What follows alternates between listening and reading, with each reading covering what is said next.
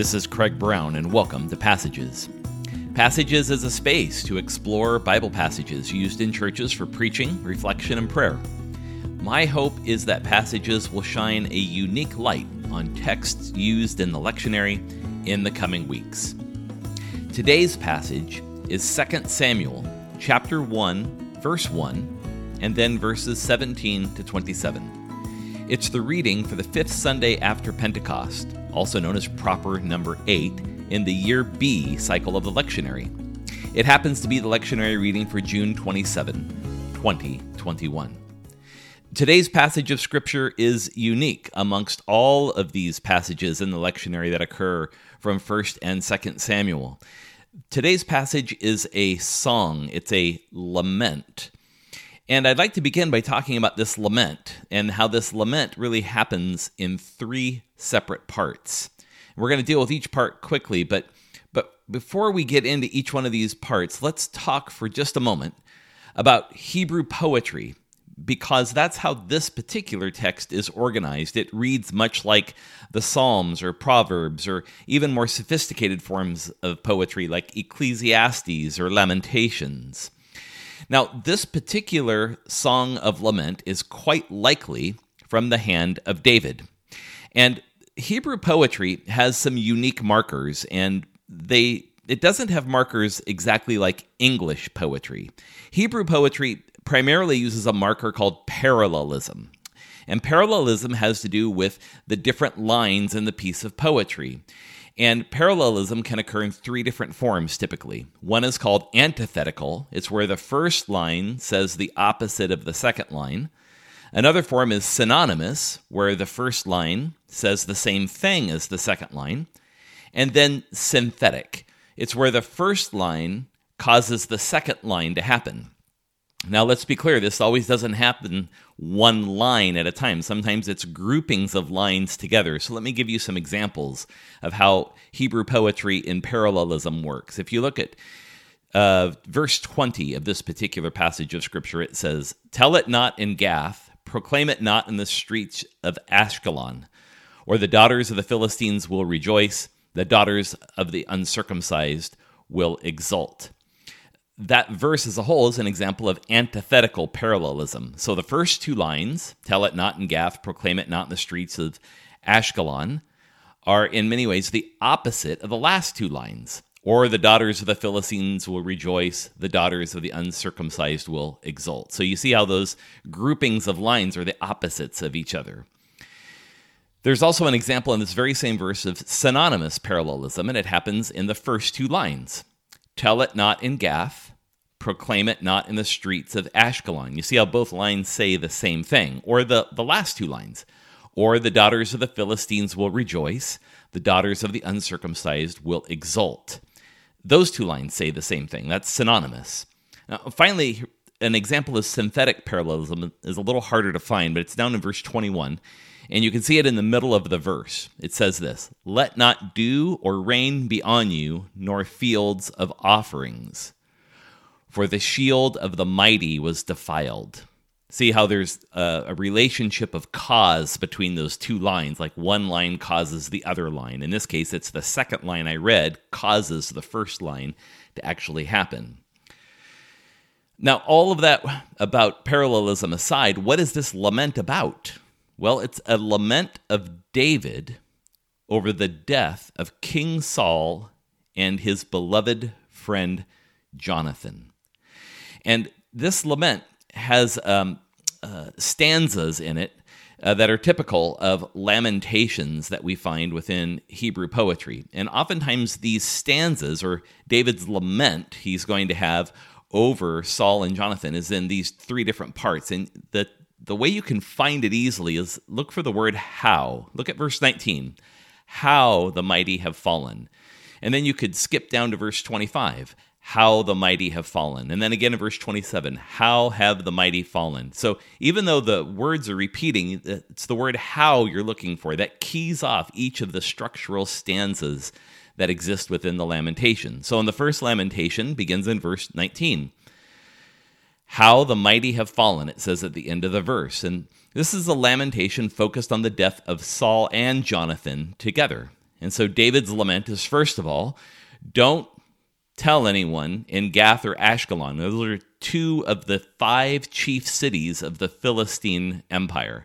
So David is saying you don't want them to know about this, otherwise they're going to rejoice in this great victory the Philistines have had over Saul and Jonathan. But David, at the same time, he extols the virtues of Saul and his son Jonathan. And keep in mind, if you read earlier in the end of 2 Samuel, we'd read how Saul actually died. 3 of his sons died that day, one of whom was Jonathan, and Saul himself eventually died by suicide. This whole first section from verse 19 onward is an exploration of the curse that falls on the mountain of Gilboa, where Saul died. It's a tribute to the greatness of Saul and Jonathan as warriors and their capacity to lead the sons of Israel into battle. The second stanza is way down at verse 25, and this one is not focused on Saul and Jonathan. This one is focused exclusively on Jonathan, and we're going to spend more time on this in just a moment. But suffice it to say that David is really bound by this covenant with Jonathan. He says, "How the mighty have fallen in the midst of battle. Jonathan is slain on your high places. I am distressed for you, my brother Jonathan. You have been very pleasant to me. Your love to me was more wonderful than the love of a woman." This lament is more personal here, where David is intimate in his expression about Jonathan's meaningfulness in his life. And we're really going to talk about this more in just a moment, but I just want you to see the structure. First, the tribute to Saul and Jonathan. Second, the tribute specifically to Jonathan. And then third and finally, in verse 27, it says, "How the mighty have fallen and the weapons of war perished." So now instead of talking about Saul and Jonathan, it's about the weapons of war have perished when the mighty have fallen. That this season of Israel's life under the leadership of King Saul and his family has come to a close. The weapons of war have perished. Now, that doesn't mean that David's not going to be a warrior in his coming reign as king, but what it is to say is that this is a chapter that has come to some conclusion. The word, by the way, in verse 27, and verse 25, and verse 19, where it says, "How the mighty have fallen," that word for mighty can also be rendered warrior in Hebrew. So you could write, "How the warrior has fallen" as well. Take note of a couple things here. Number one, there's no mention of God anywhere in this text. And this is about lament. It was common in ancient Israel, even in this time, to have professional mourners. Those that would champion this song would teach it to people, and they would cry out in song together, singing this song of lament.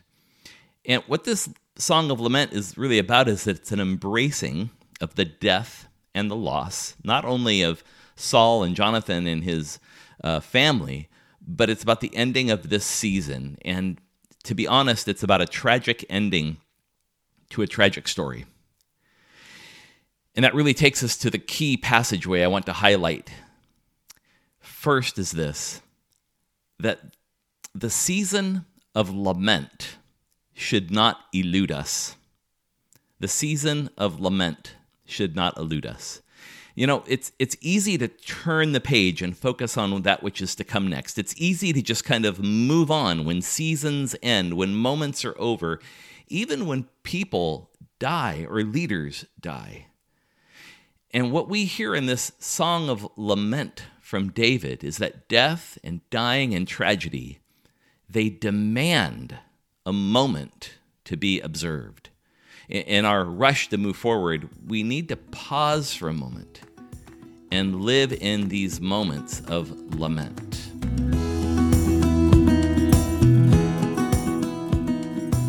I also want to highlight in this week's podcast not just the structure and the meaning of this song of lament, but I want to lift up something that's kind of beneath the text. And what that is the authenticity of David.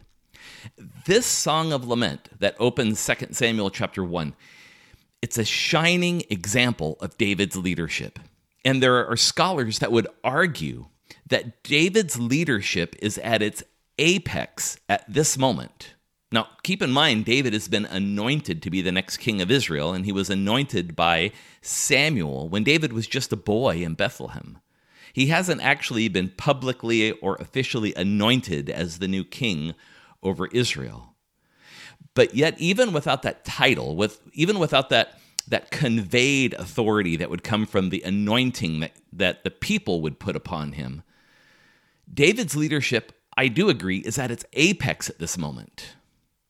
You see, throughout Saul's latter days, when David was ascendant, Saul was threatened by David in every way.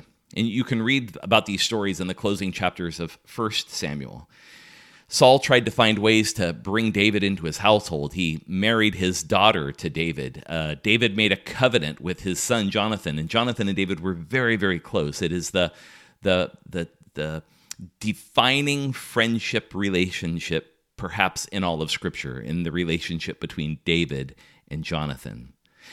Despite Saul's kind of paranoia about David's rising star, David never tried to usurp Saul's power. David never put himself in a position where he was perceived based on his own behavior as a usurper.